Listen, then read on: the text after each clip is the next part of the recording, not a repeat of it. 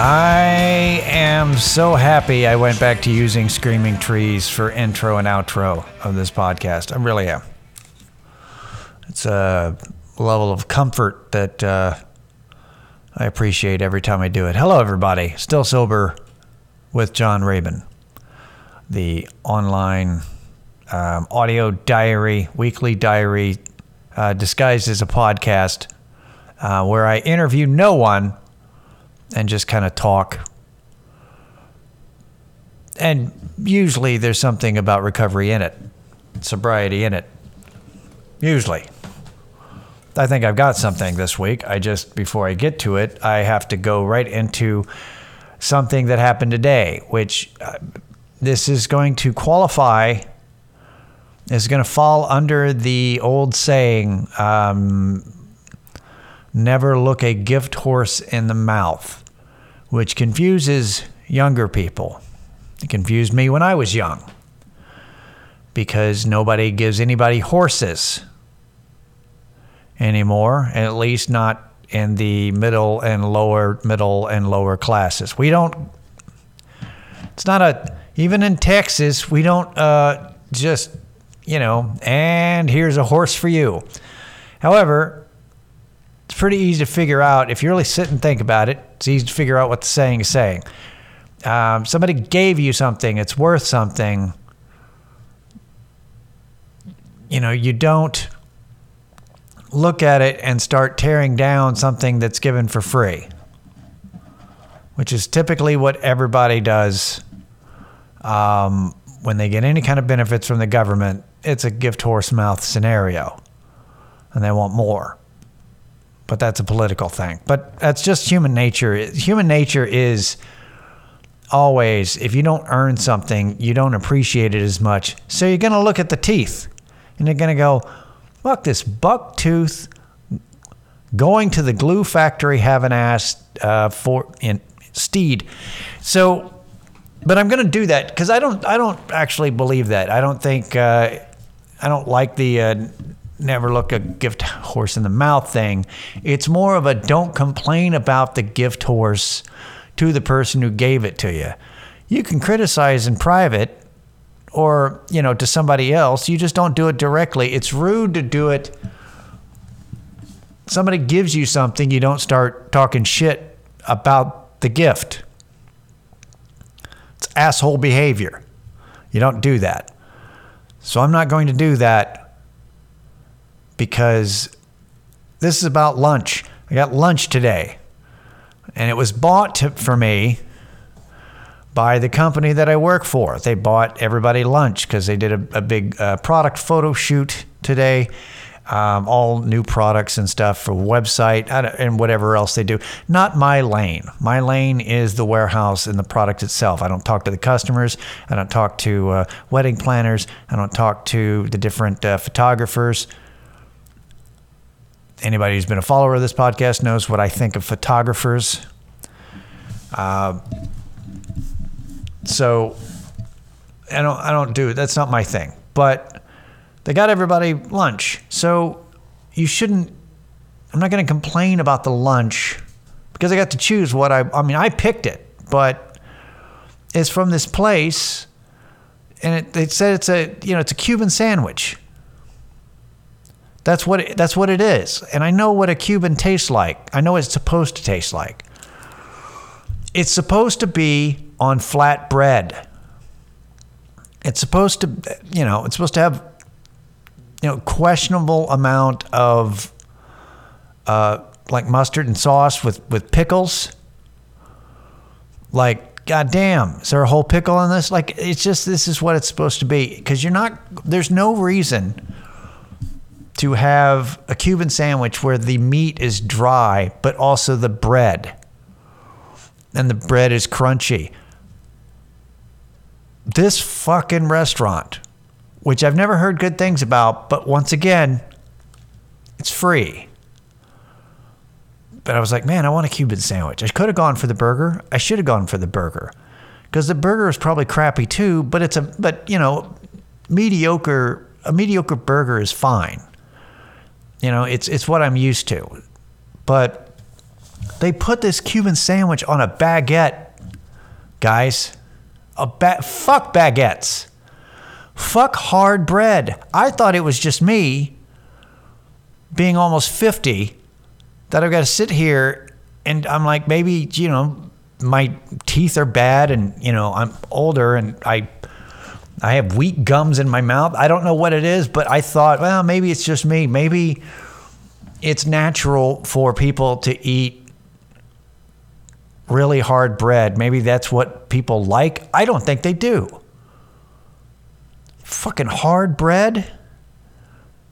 But there was another person who got lunch, also got a Cuban sandwich.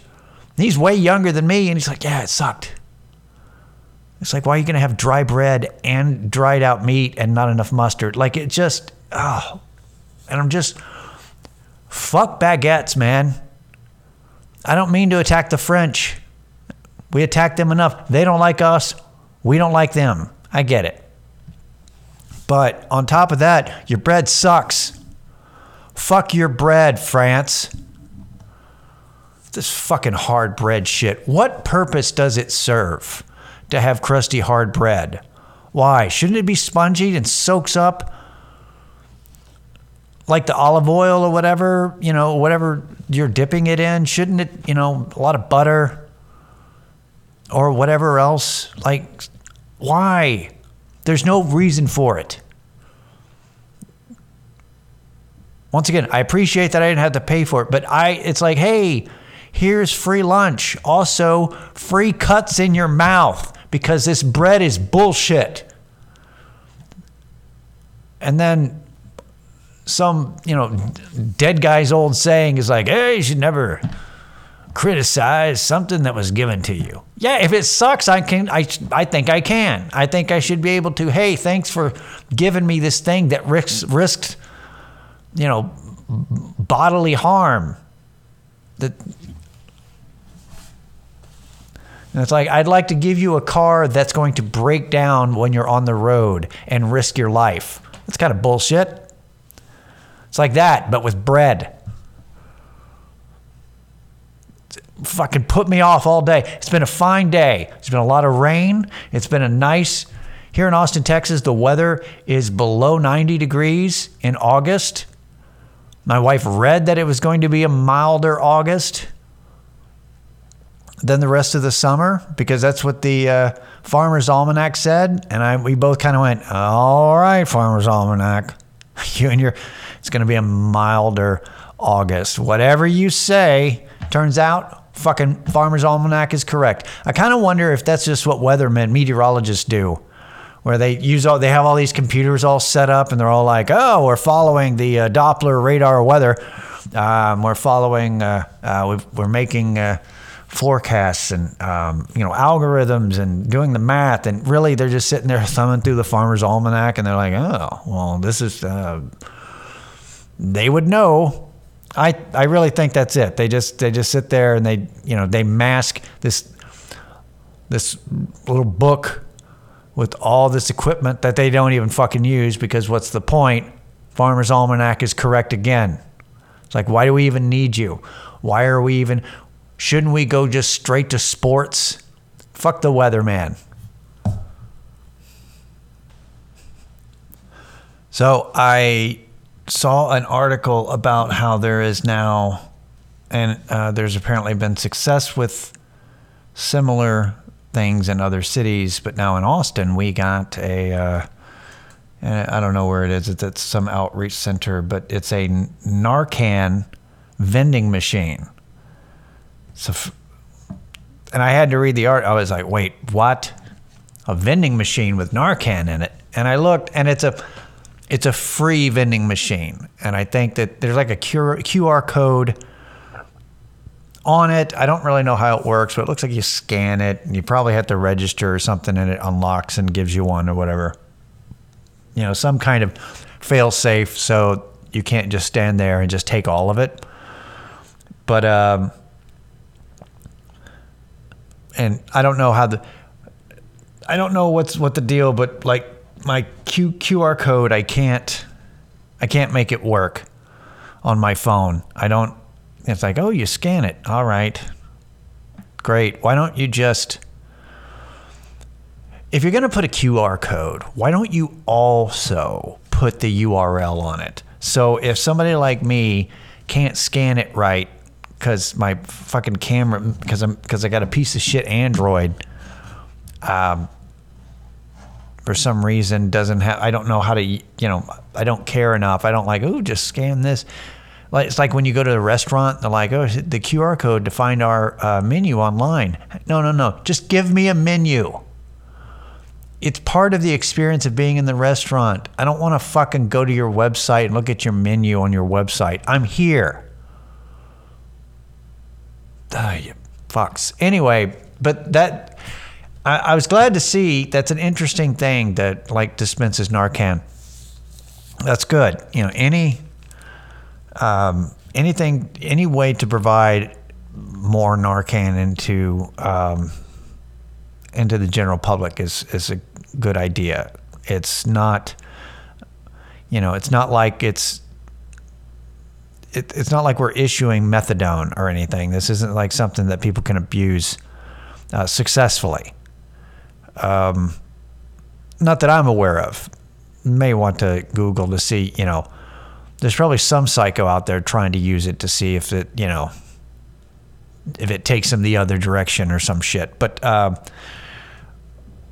was glad to see that it was actually a free vending machine because my sense of humor, now I immediately thought of a scenario where you're at the vending machine and you're like, oh my God, a friend of mine's ODing, I need some Narcan. Zzz, zzz, shit.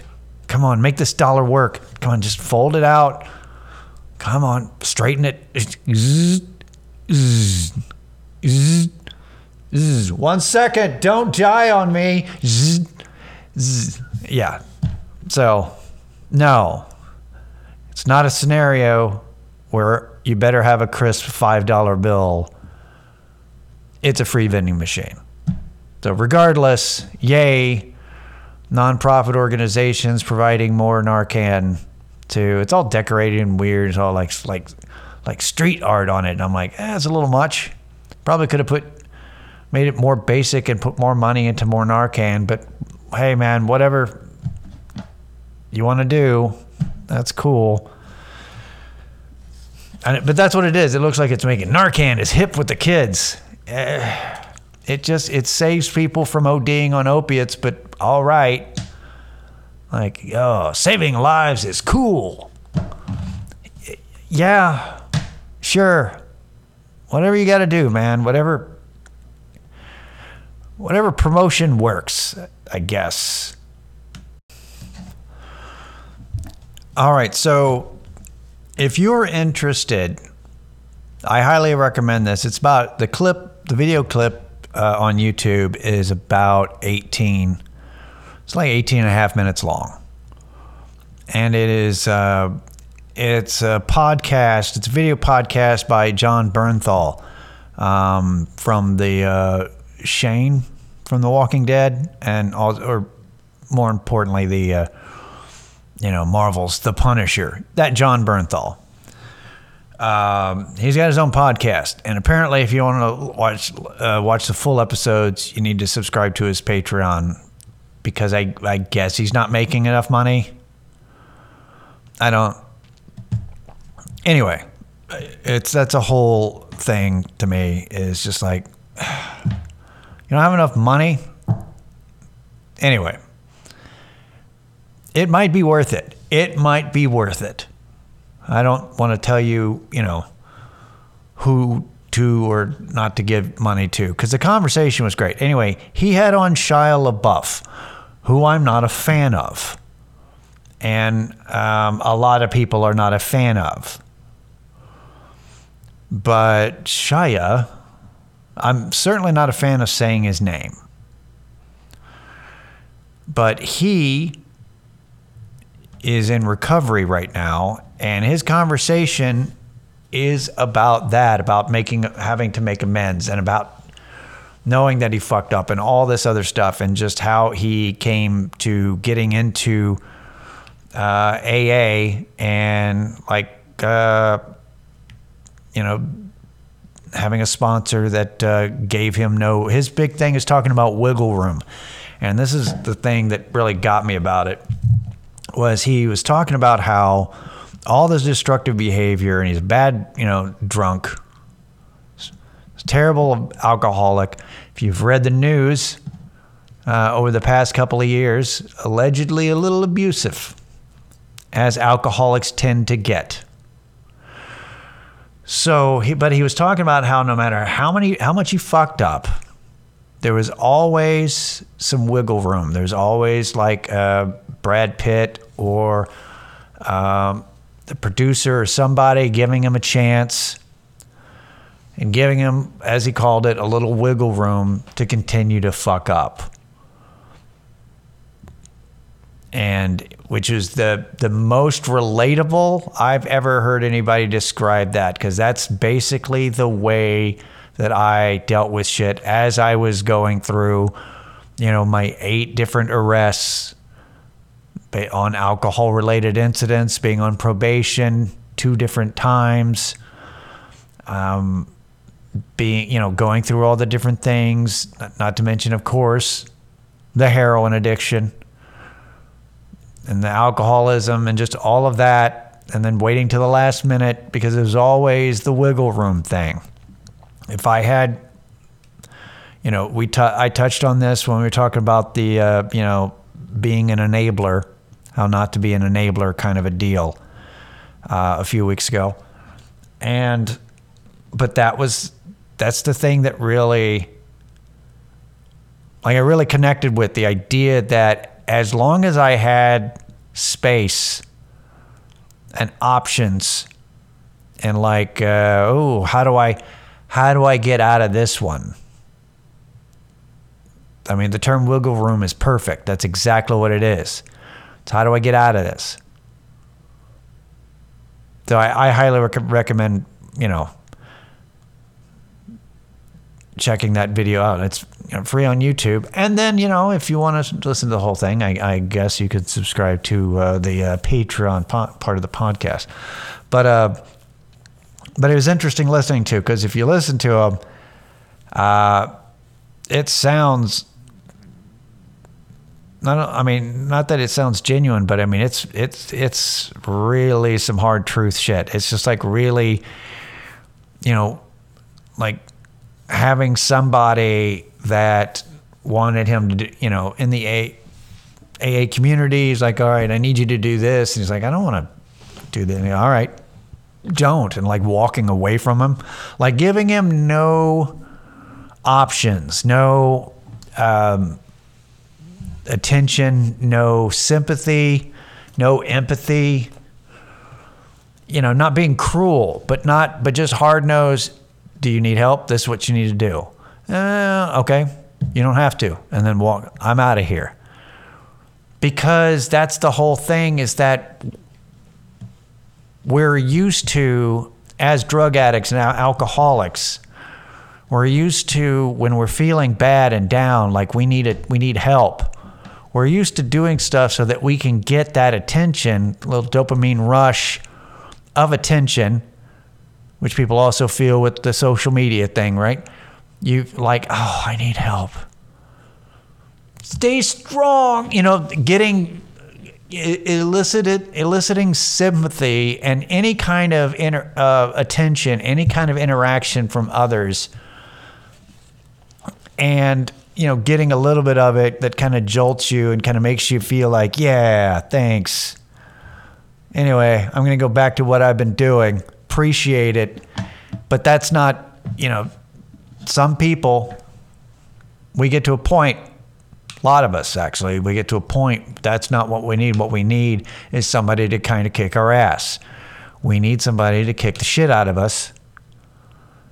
And just like you hit a wall and like, oh, you've only got one option. There's your option. It's either this or nothing. You don't want to? Fine. I'm the fuck out of here. And then that's all you got. So it's great. It's a great. I highly recommend it. Just gives you a nice little look into that type of that type of, I don't know, thing. It's check it out. That's about all I got on that. That's really all I had this week is because I watched it a few days ago and I'm still thinking about it. I'm still sitting there going, damn. Like, and it's interesting. It's not like you're supporting somebody you don't like. It's not about that. It's about the message and about, you know, getting inspiration and a point of view from somebody, regardless of what you think of them. And like, like, man, I hope this helps them, get them on the right track. It certainly looks like, you know, it looks like he might be on the right track now. We'll see. You know, time will tell. I hope the best, and that he, you know, then that he can actual make amends. And I know I've got shit about making amends, and it's, you know, not so much about making things right, because, you know, as long as it's about making things right because they need to be made right, as opposed to because it's step 9. You know, well, you know, this is going to make me better. It's not really about you. So it depends on, you know, if the amends are something that needs to be made right for the sake of others, that will ultimately make you feel better. True, but the motivation is not for you to do it just so you can check off 9 out of 12 steps. Like, well, that's 9. Let's move on to 10. And never looking back at, you know, any kind of hurt that you've made by selfishly trying to contact people who probably would have been better off if they never heard from you again. But regardless, hope he does well. That's about it for me this week. Appreciate it. StillSoberPod@gmail.com for any questions or comments that are positive to neutral. And we will we'll see you next week. Later.